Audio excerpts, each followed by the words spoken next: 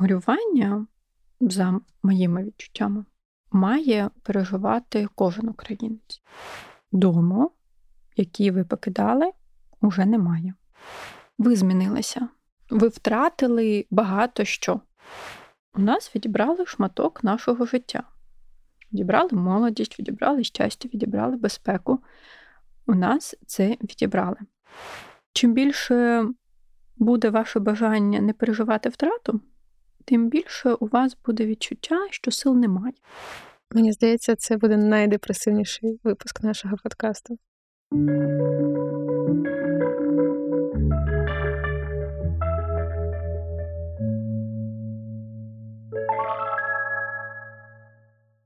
Добрий день. З вами сьогодні буду я, журналістка Аліна Полякова. Юлія Кос, медична психологиня, гештальт- і травматерапевтка. І сьогодні ми б хотіли поговорити про дім. І про відчуття дому, і в цілому про те, що це для нас значить.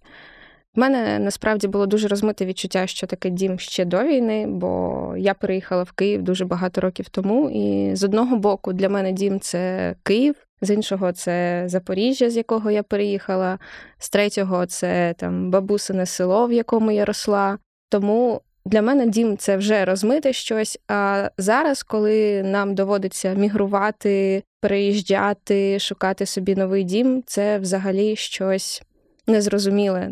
Я не можу дати визначення тому, що таке дім. Можливо, ви могли мені з цим допомогти. Я думаю, дім – це місце, до якого ми відчуваємо приналежність і над яким ми відчуваємо певну владу і контроль, що це наше місце, де ми можемо певним чином розпоряджатися своїм життям. Тоді наступне питання. У мене є подружка, яка в 2014 році вона виїхала з Горлівки. В 22-му вона зустріла війну в Бучі, виїхала звідти, і в неї тепер відчуття, що вона точно не повернеться в Україну, бо в неї порушене відчуття безпеки. І як з цим працювати, як з цим жити, як взагалі повертати відчуття безпеки, коли ти вже декілька разів втрачав свій дім? Мені здається, там є фантазія, що за кордоном буде це відчуття безпеки. А якщо я переїду в Португалію, а там станеться тайфун. Не знаю, бували чи в Португалії тайфуни, але я думаю, думку ви зрозуміли. У нашої психіки є багато фантазій про життя і про світ, і вони нам дуже необхідні для того, щоб існувати. І одна з тих фантазій, що світ безпечний, що світ якимсь чином про мене турбується, що є ця безпека, яка гарантована. І, звичайно, таке уявлення про світ нам дуже допомагає, але воно є певним чином фантазійне. Тому що таке світ? Навряд чи це якась така система, яка точно думає там про Юлю чи про Аліну кожен день. І коли стається війна або стається якась катастрофа, ми стикаємося з певною реальністю, що світ нам не гарантує безпеки. Те, що я хороша людина, не гарантує безпеки. Нічого не гарантує, що зі мною і з моїми рідними все буде гаразд, що не станеться якоїсь катастрофи. І з війною ми стикнулися з тією правдою, яка дуже сильно лякає. І єдиний варіант, який відомий мені, там, якщо прибрати якісь езотеричні вчення чи, можливо, вірування, які відомі у психотерапії, це переживати втрату і горювати про втрату дому і визнавати, що це втрата, що її уже дві. І за моїм досвідом, люди, які другий раз зараз переїжджають, вони стикаються з тим, що вони не пережили цю втрату в 2014 році. Хтось вірив, що він може повернутися в Донецьк, хтось просто застиг, хтось вирішив будувати своє життя в іншому місці, і теж не було цього періоду горювання, був просто період якось налаштувати це своє життя. І зараз доводиться переживати таким людям дві втрати одночасно. Першу втрату свого життя і другу втрату, яка відбулася зараз. Це непросто, це відбувається схожим чином, як коли ми переживаємо втрату людини. Ми сумуємо, злимося, горюємо, і після цього ми можемо пережити, знайти якісь нові цінності для нас, новий варіант облаштувати себе у світі, нові опори, і лише тоді можна продовжити якесь функціонування в якомусь іншому місці. Тобто виходить так, що ці люди, які виїхали вдруге, вони бояться повертатися в Україну. І я думаю, що тут порівнювати це з Португалією, напевно, не дуже правильно, бо рівень загрози в Португалії і рівень загрози в Україні, він залишається все ж таки різним. Але, умовно, людина вирішує для себе, що вона вже не хоче повертатися в Україну, бо Україна для неї – це небезпечний простір. Навіть якщо закінчується війна, вона буде думати про те, що війна може початися знову, або там, як це було з 2014-го, може бути якийсь заморожений конфлікт, який може активізуватися в будь-який момент. І як повертати таких людей? Навіщо це робити?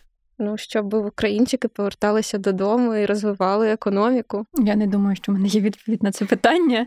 Просто, є повага до чужого вибору і до того, що якщо ви не хочете жити в Україні, ви маєте право не жити в Україні. У мене не з'являється зараз якась фантазія в голові, як можна їх переконати повернутися назад, тим паче, якщо людина відчуває небезпеку, якщо їй потрібен певний рівень реабілітації.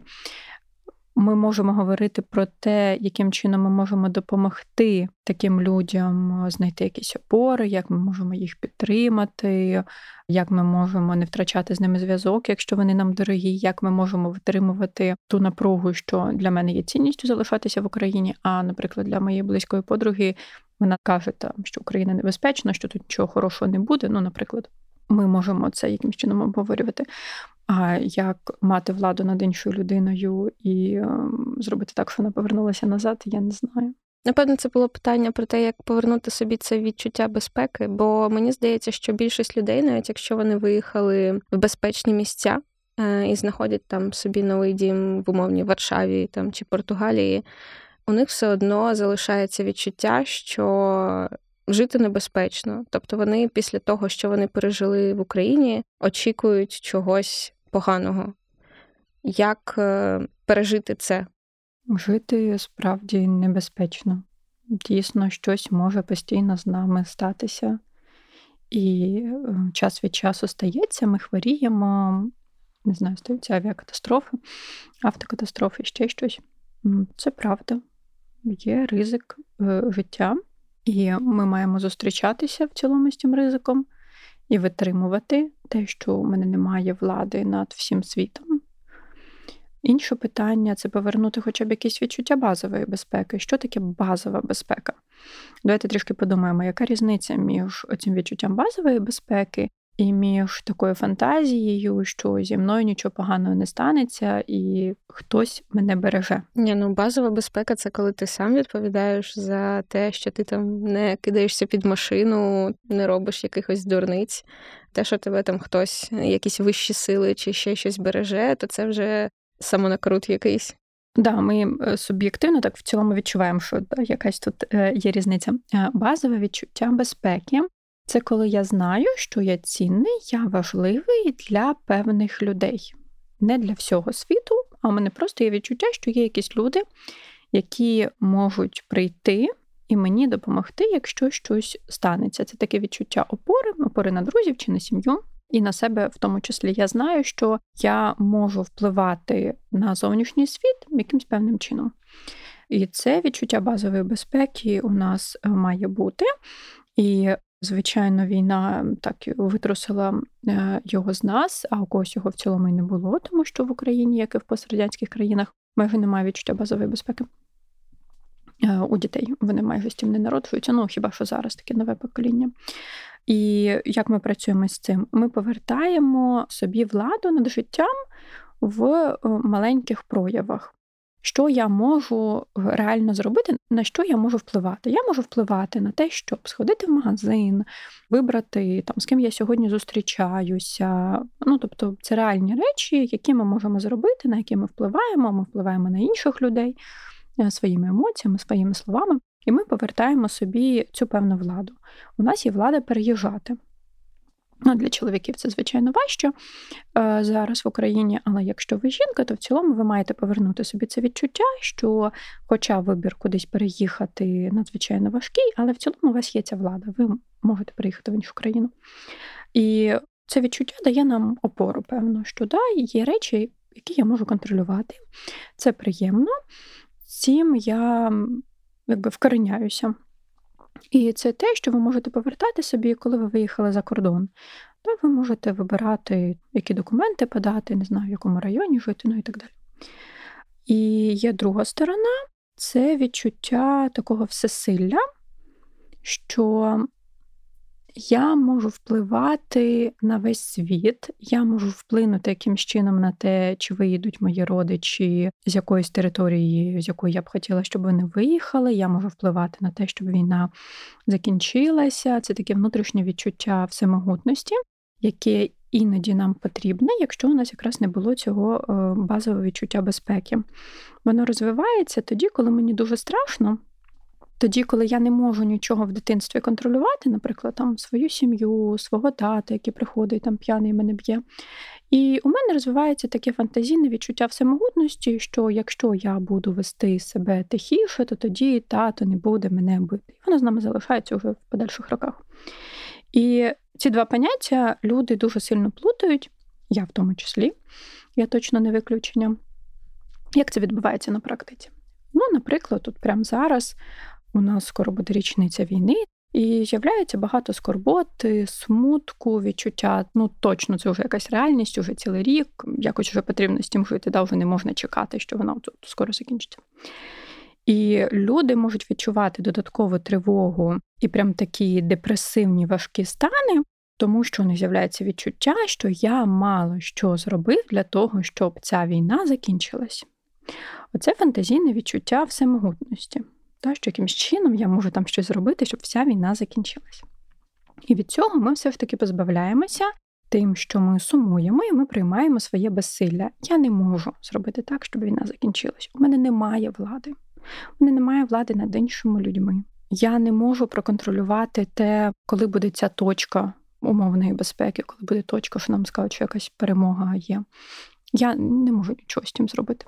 Це важко приймається, але коли ми навчимося приймати реальність, навіть таку, яка болюче по нас б'є, внутрішньо у нас з'являється видих, тому що ми розуміємо, що нехай я можу сьогодні зробити тільки те, що вирішу, куди направлю донат в розмірі 10 гривень, але я ціную це зусилля, і я відчуваю контроль над цим.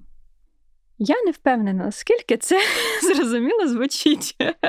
Тому що концепція безсилля, вона сприймається дуже важко. Я це знаю по собі, і я її приймала тільки тому, що я вирішила працювати психологом. В іншому варіанті я не думаю, що я б захотіла це з собою робити. Але в терапії я почала стикатися з тим, що я не можу змінити клієнтів, і довелось приймати своє безсилля. І вона сприймається надзвичайно важко саме тому, що ми травмовані. Ми травмовані небезпекою, яка була в нашій сім'ї, яка була в нашому суспільстві. І тому іноді здається, що якщо я на хвилинку покину це відчуття, що я маю все контролювати, я в супертривозі слідкувати за всім світом, то тоді весь світ рухне, я помру, і без мене все на світі розлетиться. Тому відчуття безсилля дуже не люблять, і зазвичай, коли я про нього кажу, а я його багато відчуваю останнім часом, то мені в Інстаграмі пишуть одне й те саме: що це ви за психолог такий? Клієнти так не кажуть, але теж дивляться на мене такими очима. Як це? Давайте вигадаємо спосіб, яким чином ми можемо вплинути. Не можемо, на жаль. Тобто це такий дуже тонкий баланс між тим, щоб відчувати контроль над своїм життям і пам'ятати, на які речі ми можемо впливати, і між тим, щоб пам'ятати, на які речі ми не можемо впливати, і мати мудрість, як то кажуть, відрізняти одне від іншого.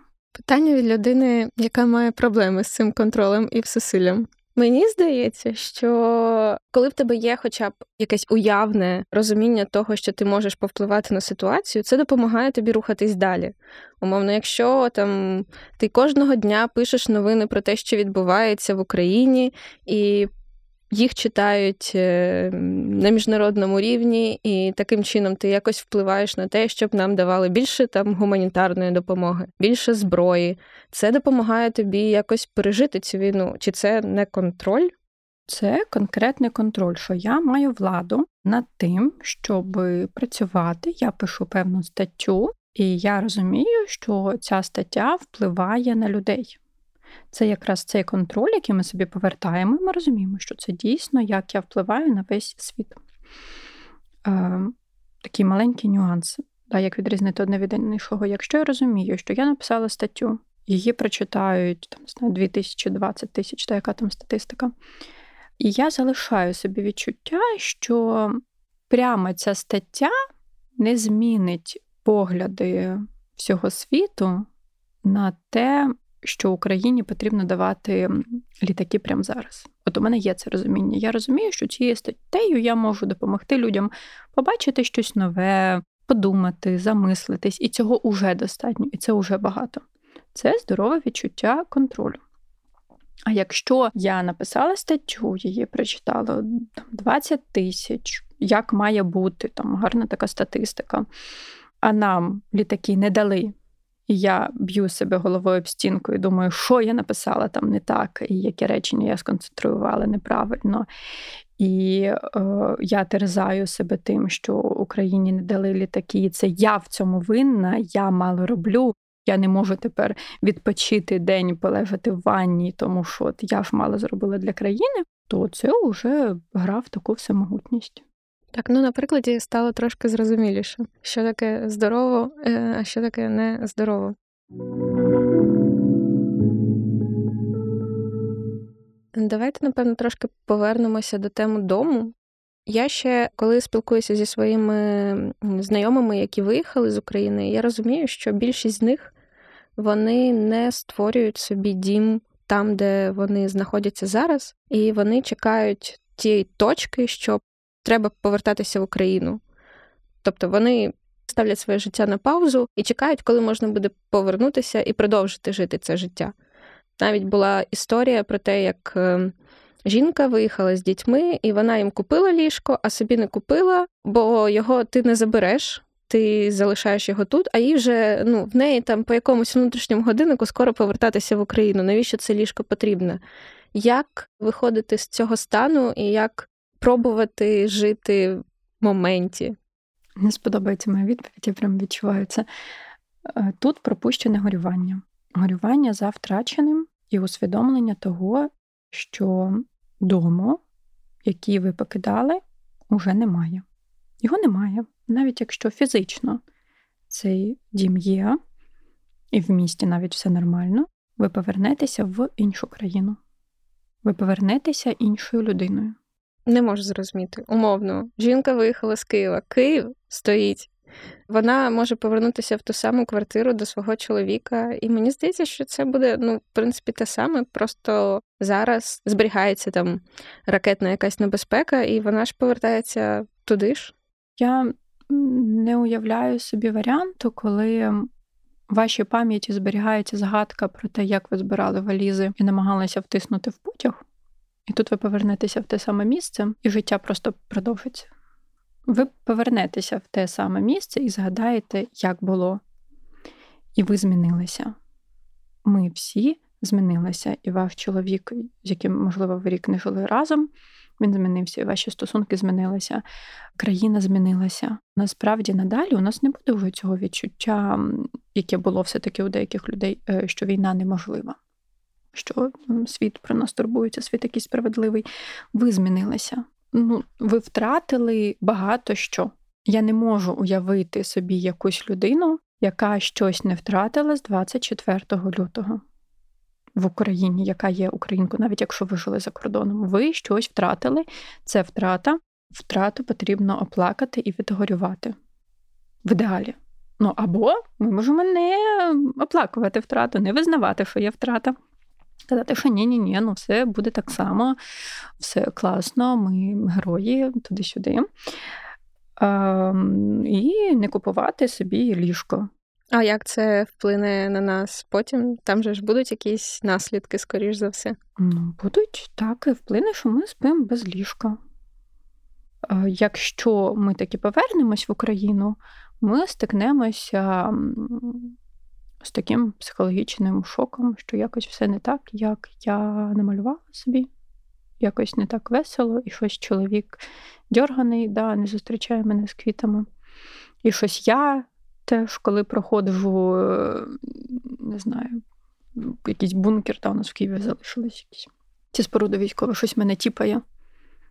І коли я чую якийсь голосний звук, щось мене тіпає, буде такий сюрприз. Хоча, я вам скажу, що можна і це не помічати.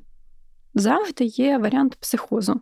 Ви можете не помічати реальність і жити в уявному світі. Психоз? Так, це називається словом психоз. Такий стан психіки, коли вона не щитує реальність. Є в легшому варіанті, якщо не хочете психоз.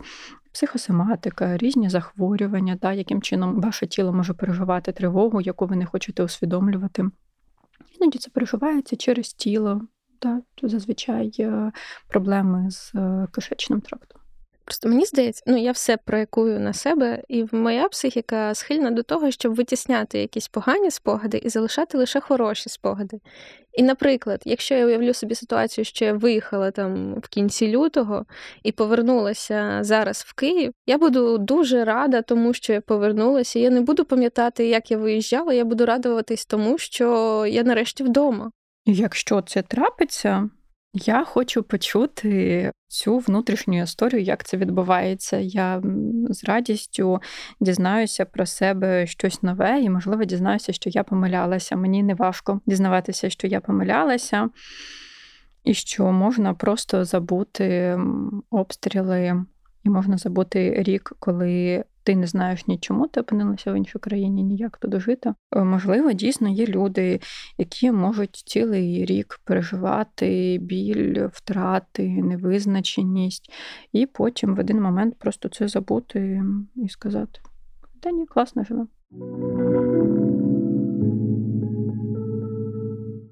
А що робити людям, які виїжджають, наприклад, з України, але у них все одно залишаються якісь флешбеки того, що тут відбувалось, і вони не можуть з цим якось змиритися. Тобто вони там чекають якусь фантомну сирену, вони думають, що зараз, якщо прилітає літак, то цей літак може скинути на них бомбу.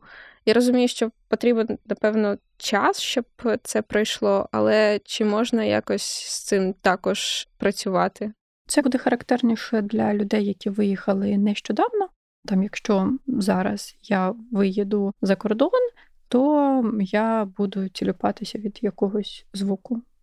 Власне, нещодавно я була в Ужгороді, і там прилітав вертоліт. І можна було помітити, хто київський.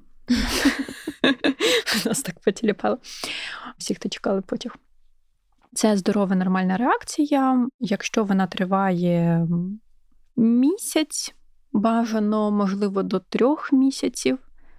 Це реакція психіки на те, що вона натренована впізнавати загрозу. І це у нас відбувається рефлекторно, тому такі ваші перші реакції, вони будуть нормальними.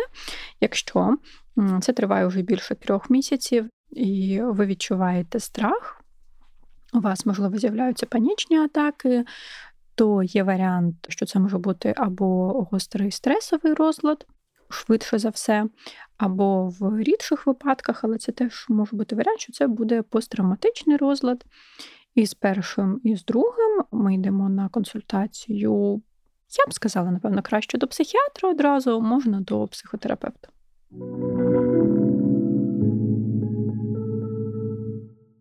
Чи нормально хотіти повернутися додому, навіть не дивлячись на те, що це небезпечно?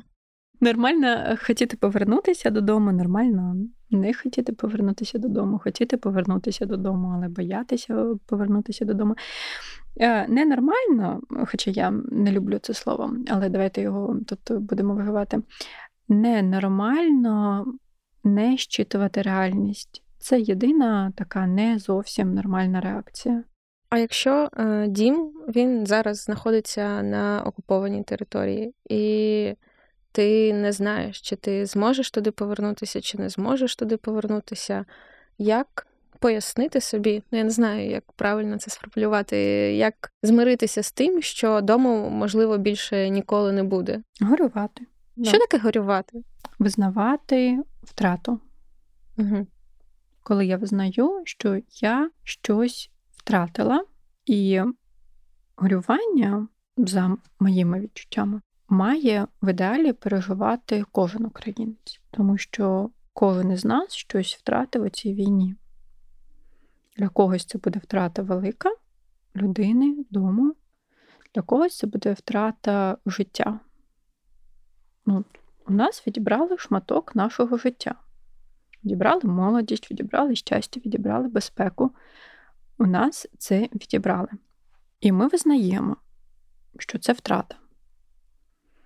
Коли ми це визнаємо, з'являється відчуття суму, злості, і наша психіка розуміє, що є щось, чого мені не вистачає, є щось, за чим я сумую. І тому мої реакції – втома, тривога, безсилля, якісь такі депресивні моменти – вони є логічними, тому що я переживаю втрату, я переживаю нову переоцінку свого життя. Після суму, після горювання, після злості прийде момент, коли ми шукаємо нові цінності, нові життєві орієнтири, коли ми розуміємо, як нам жити далі. Якщо у нас не відбувається горювання, тобто якщо ми не визнаємо втрату, то ми не можемо перейти до наступного пункту.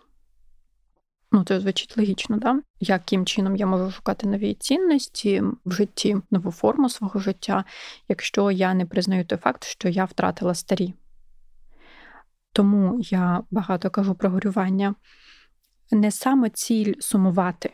Немає у мене бажання, щоб ви плакали під час подкасту або почували себе погано, і повірте, у мене немає цього бажання, щоб зі мною це відбувалося.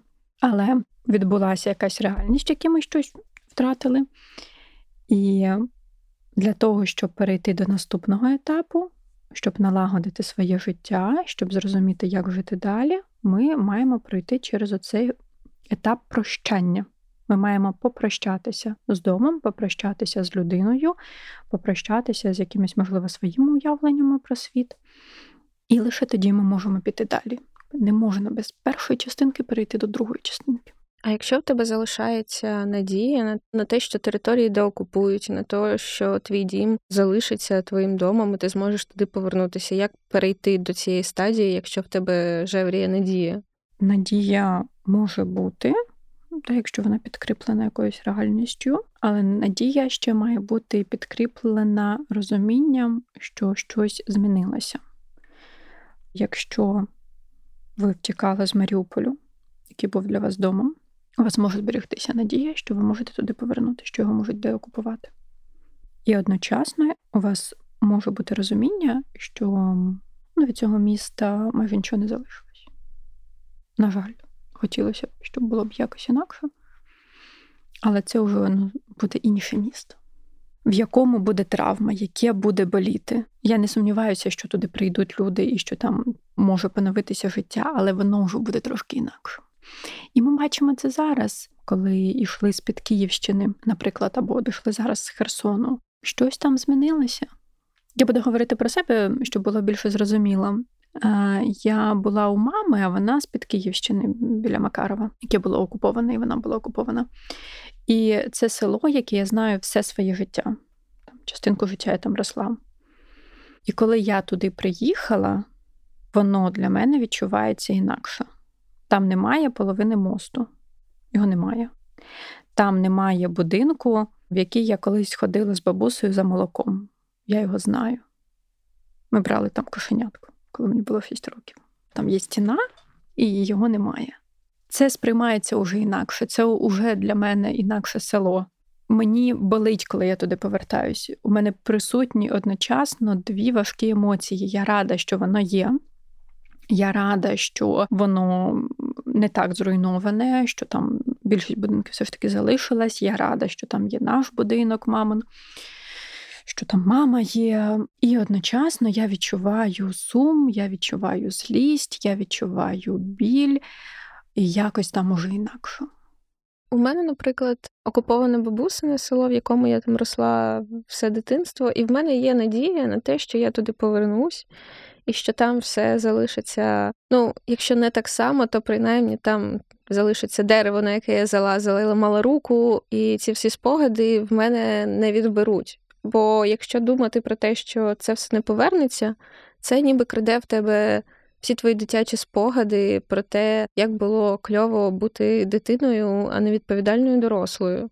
Точно, спогади залишаться. Спогади – це ваша влада. Речі, які для вас важливі, там, якісь фотографії чи ще щось, це ваша влада, ваш контроль. Це ніхто не може у вас відібрати. Це село, яке було у нас в дитячі роки, воно залишається з нами. Ніхто ніколи у нас це не забере. І це відчуття поруч з бабусею якось такої легкості, безпеки, можливо. У нас ніхто ніколи не забере, бо це наше. Так, але з іншого боку, спогади викликаються якимись речима, які залишились там. Умовно, я можу повернутися туди, подивитися на ворота, згадати, як я їх фарбувала там, або подивитися на дерево, згадати, як я його саджала. А так, ці спогади не активуються чомусь, і я не дуже згадую про те, як там було в дитинстві. Можна подивитися на ворота, але,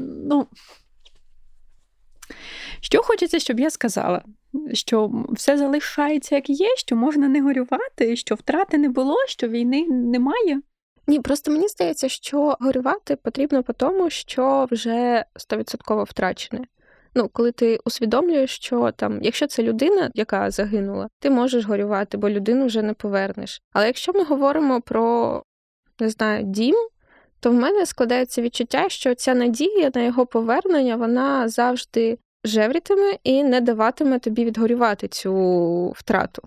Якщо чіплятися за те, що все залишиться, як є, і рік, коли у мене не було цього дому, або 2, або 5, нічого не змінить ні для мене, ні для цього дому, то тоді, звичайно, ми не можемо горювати. Це, власне, от прям як по книжці, от ви зараз про це говорите, що я можу повернутися в село, яке окуповане, подивитися на ворота і думати лише про мої дитячі спогади. Як це можливо? Як можна повернутися в село, де була окупація, де частина чогось знищена, де вивозили бабусю, і вона якимсь чином там не жила, і думати лише про те, як тут було приємно. Тобто, звичайно, ці спогади залишаться, але до них додаються нові. Ні, я ж не сперечаюсь з того приводу, що там щось зміниться, і там щось нове відбулося, і ти будеш на це дивитися і також якось рефлексувати. Але мені важко усвідомити, напевно, що потрібно прогорювати те, що може повернутися. Тобто ми зараз прогорюємо, воно повернеться. І нащо ми тоді горювали? Бо воно повернеться інакше. Бо це буде інше життя. Я під час війни повернулася в квартиру, де я виросла. Я там виросла. Все моє життя. Я знаю, як виглядають стіни. Той самий ремонт, його ніхто не робив, поки я там не жила. Я туди повернулася не дівчинкою 18 років. Я не продовжила ту саму лінію життя. Я переосмислювала, як мені тепер, коли я трішки інакше, жити в місці, з якого я поїхала, де я не хотіла бути, або де вийшло так, що я не була. І я заново для себе будувала цей дім. Хоча приміщення абсолютно те саме. Але я вже була інакша, і я думала, як зробити цей дім для мене домом, для тієї, яка я є зараз. Хоча місце то те саме, але я трішки інакше, я інакше його усвідомлюю. Коли я його покидала, я дуже любила Борщагівку. Вона мені подобалась. Великі проспекти такі. Ваші вкуси достатньо специфічні. Я виросла на Борщагівці. Хто знає, це район в Києві, такий житловий. Там майже нічого немає, крім будиночків. Але я там виросла, я пам'ятаю ці дерева, я була одна. А тепер я повернулася уже з якимись іншими відчуттями, я побачила інший світ. І я перебудовувала для себе квартиру під таку, яка я є зараз. І Хоча це дуже лайтовий приклад, але все рівно, наприклад, у мене були дуже сильно змішані відчуття, тому що, не знаю, там я бачила стіл, і у мене були певні спогади, там, коли мені було 5 років, і частково спогади були приємні, частково спогади були неприємні, і це все треба було переосмислювати. І це мінімальний, дуже сильно лайтовий приклад. А якщо ми візьмемо ситуацію, коли ви повернетеся за кордону або з якогось міста в Україні, вашу квартиру, звідки ви втікали вночі, збирає, не знаю, там дітей і речі, і ви побачите, там, те, що лежить, це інакше. Або якщо ви взагалі повернетесь в місце, а біля вас немає будинку, а там дра. Я дуже би, напевно, хотіла заспокоїти і сказати, що ні, ви повернетесь, все буде ок, Україна виграє, і все буде класно. Але я не можу. Мені шкода. Езотерики, вони більш оптимістичні, ніж я. Але, на жаль, ви повернетесь іншою людиною. З оптимізму я можу сказати, що коли ви переосмислите цю трагедію, цю втрату і попрощаєтесь, є варіант цього посттравматичного зростання, про який ми говорили в першому епізоді, і у вас з'явиться більше цінностей і більше опори на себе, і є варіант, що для вас дім буде ще кращим, ніж він був колись, але для цього потрібно пережити втрату.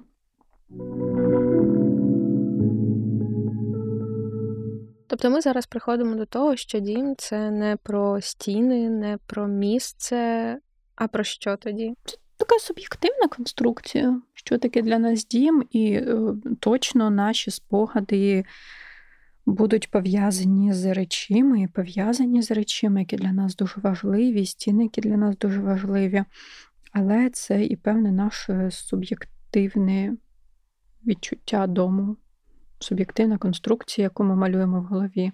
Для когось дім – це місце, де зараз живуть мої діти, для когось це місце, де є мої фотографії. Тут якось кожен має відчувати це для себе, що для вас буде дім.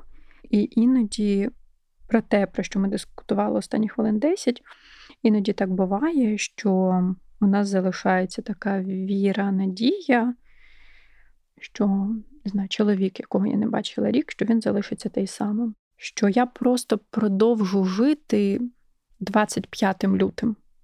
Що можна якось викреслити, так? От я поїхала 24-го, тут просто буде 25. І ця надія може нам слугувати якоюсь опорою, але, на жаль, психіка все рівно нам буде підкидувати той факт, що щось змінилось.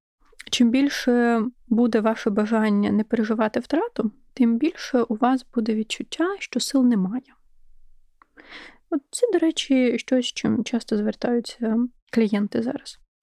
Чомусь немає сил. Щось я ходжу, наче не жива. Я жива, але от якось воно так сіренько, немає емоцій якихось. Кудись ділись сили. Куди? На намагання приховати реальність і не горювати за втратою, не відчувати ту кількість болю, яка з нами сталася. Ми завжди платимо за наші захисні механізми. Не хочете відчувати втрату, не буде сил, буде замороження. Немає гарного виходу з жахливої ситуації. Мені здається, це буде найдепресивніший випуск нашого подкасту. Навіть випуск про смерть був не такий депресивний. Тоді, якщо втрату треба переживати, давайте подумаємо про те, як це зробити, як ми можемо допомогти собі, як наші слухачі можуть допомогти собі пережити цю втрату. Давайте будемо уявляти, що перший крок усвідомлення наступив, і що робити далі. Тут я прям відчуваю такий потік повітря, мені вже задихалося легше, коли ми хоча б визнали, що ця втрата є. І це буде найважчим кроком, все інше буде легше. Власне, ми це бачили тільки що на практиці, що в подкасті просто визнати, що у нас є якась втрата, у нас пішло майже 40 хвилин. І це те, що займе у вас найбільшу кількість часу. Коли ви визнаєте втрату, далі ваша психіка, вона знайде ресурси, як вам допомогти. Далі буде такий етап, де ми і злимося, і трішки забуваємо про цю втрату і згадуємо. Це такий, як ураган, воно по-різному відбувається. Да? Сьогодні там 15 хвилин я можу поплакати, потім я можу піти на роботу функціонально, там працювати, потім я можу посміятися, потім знову поплакати. Це якраз такі стани, які будуть нормальні, що воно буде так трошки хаотично.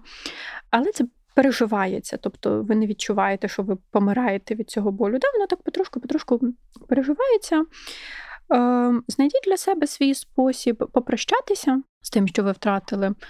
Це може бути там будинок, це може бути людина. Для багатьох людей допомагає саме якийсь ритуал прощання. Класичний такий спосіб терапії – це коли ми пишемо лист. Зазвичай нам потрібно подякувати за щось. Дякую тобі за те, що там ти був, дав мені це-то. Потім ми пишемо, за що, можливо, я прошу вибачення у тебе, якщо це особливо жива людина. Ми можемо прощатися і не тільки з людьми, які померли, наприклад, ми можемо прощатися з друзями, які залишилися на окупованій території і які мають інші погляди від наших. Да, таке теж, на жаль, теж трапляється. Просимо вибачення за щось, пишемо, за що є злість, за що, можливо, є образа, за що хотілося б, щоб у мене попросили вибачення. І там цей лист можна спалити. Це така от класика в психотерапії, як це робиться. Хтось може знайти свій якийсь ритуал, для когось це церковний, там поставити свічку або ще щось, дивлячись, який варіант вам подобається. Фотографії ми можемо залишити, ми можемо їх переглядати, взяти для себе якусь важливу річ з дому або від людини, яку ми хочемо залишити собі, а частину речей ми можемо прямо викинути, позбутися або віддати там комусь, попрощатися якимось таким чином. Тобто от ця вже далі частина, після того, як ми визнаємо втрату, вона трошки простіша. Головна там задача не ізолюватися повністю від людей в своєму горі.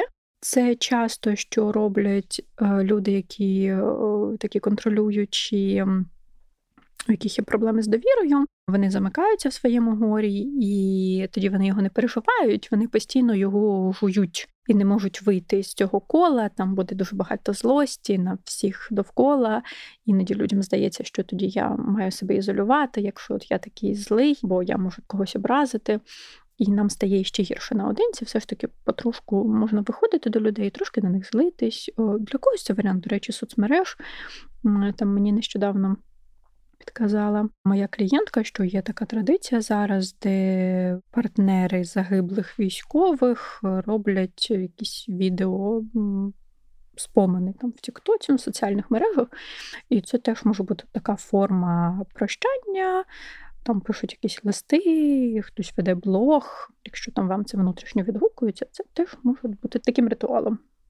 Добре, ми зрозуміли, що треба робити далі. А якщо ти бачиш когось, в кого це усвідомлення ще не наступило, як допомогти людині усвідомити, що в неї в житті відбулась втрата, щоб вона перейшла до цього етапу переживання цієї втрати? Намагатися бути усвідомленим самим і не зупиняти себе від своїх емоцій. Часто, що ми можемо робити, коли ми бачимо, що комусь погано поруч з нами, це ми приглушаємо себе. Є така фантазія, що я ж маю тоді бути сильним поруч з кимось, а для нас сильний – це не відчуваючи, такий трошки заморожений і контролюючий. Але зазвичай це приводить навпаки до зворотнього ефекту. Ми не говоримо тут про дітей. Якщо ми говоримо дорослої людині. Це приводить до зворотнього ефекту, що людина знаходиться поруч з нами, і вона бачить, ти заморожений, не говориш про свої емоції, може і мені не можна, і ви тоді просто двоє таких напівмертво живих людей знаходитесь поруч, і далі нікуди ви з тим не підете. Ви просто робите гірше собі. І навіть є дослідження, які говорять про те, що якщо у вашого партнера клінічна депресія, то у вас більший рівень теж захворіти на депресивний розлад. Не наша статистика, англійська, але я думаю, вона буде характерна для всіх. Чому так відбувається? Тому що ми якимсь чином намагаємося допомогти іншій людині в депресивному епізоді тим, що ми не кажемо про свою злість, про свою образу, не функціонуємо, не вступаємо в конфлікт, тому що ми думаємо, що таким чином допомагаємо іншій людині. І ми теж вступаємо в депресивний епізод. Все ж таки наша задача як дорослих людей бажано, щоб ми переживали все те, що відбувається в нашому житті. І якщо поруч з вами людина, яка пережила горе, але яка вам робить боляче, яка не функціонує, яким чином впливає на ваше життя цим нефункціонуванням, то наша задача вносити тут свої емоції. Звичайно, ми вибираємо коректну форму для цього, але ми говоримо, що мені сумно, мені страшно, коли я тебе таким бачу. Ти знаєш, я злюсь на те, що я попрощалася зі своїм містом. Ми продовжуємо жити, ми пропонуємо кваліфіковану допомогу, психотерапевти, психіатри, психологи. Ми говоримо про те, що вони є. Ми можемо надати свій приклад. Ти знаєш, я ходжу до психотерапевта. У нас досі, на жаль, багато людей цього соромляться. Із хороших новин під час війни стало більше клієнтів у психологів, до речі, чоловіків теж. Якщо людина знаходиться в своєму стані, коли вона не хоче щитувати реальність, коли вона, наприклад, вдарилася в езотерику, в якісь вірування, є варіант, що тут ви ніяк не можете допомогти. Тобто, два висновки, які я зробила з ваших слів зараз. Перший – те, що ми маємо в першу чергу потурбуватися про себе, перш ніж турбуватися про когось іншого. І другий – це допомогти на своєму прикладі, показати людині, що так можна, і надати їй якусь підтримку, плече, щось. Чудові висновки. Супер. Тоді на цій ноті ми можемо завершити наш найсумніший подкаст. Ми пам'ятаємо, що сум – це теж одна з емоцій. Ми прощаємося з вами на сьогодні. Сподіваємося, наступний подкаст буде більш оптимістичним. З вами були я, журналістка Аліна Полякова та медична психологиня та психотерапевтка Юлія Кос. Підписуйтесь на наш подкаст, слухайте його, діліться з друзями, діліться ним в соцмережах, а ще не забудьте поставити 5 зірочок на Spotify чи Apple Podcasts та залишити свій відгук на Apple Podcasts.